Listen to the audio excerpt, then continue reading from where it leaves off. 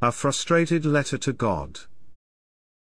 Dear God, I don't usually text you, we just talk from time to time, but maybe tonight I just can't go out and look to the sky and talk to you, so I thought of writing to you. I have a complaint from you to you, about the too many bad events happening around this world. I don't get it, I don't understand why. Why you leave this world go this way? What is the point? And how it will end?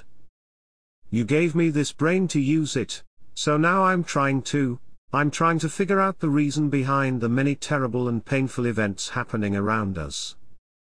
I think I have to stop here.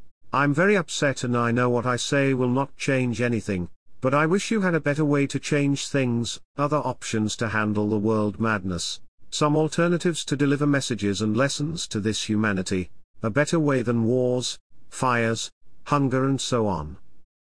Thank you for listening. Written by Shadi Kamal Kandil, for A Journey on Planet Earth.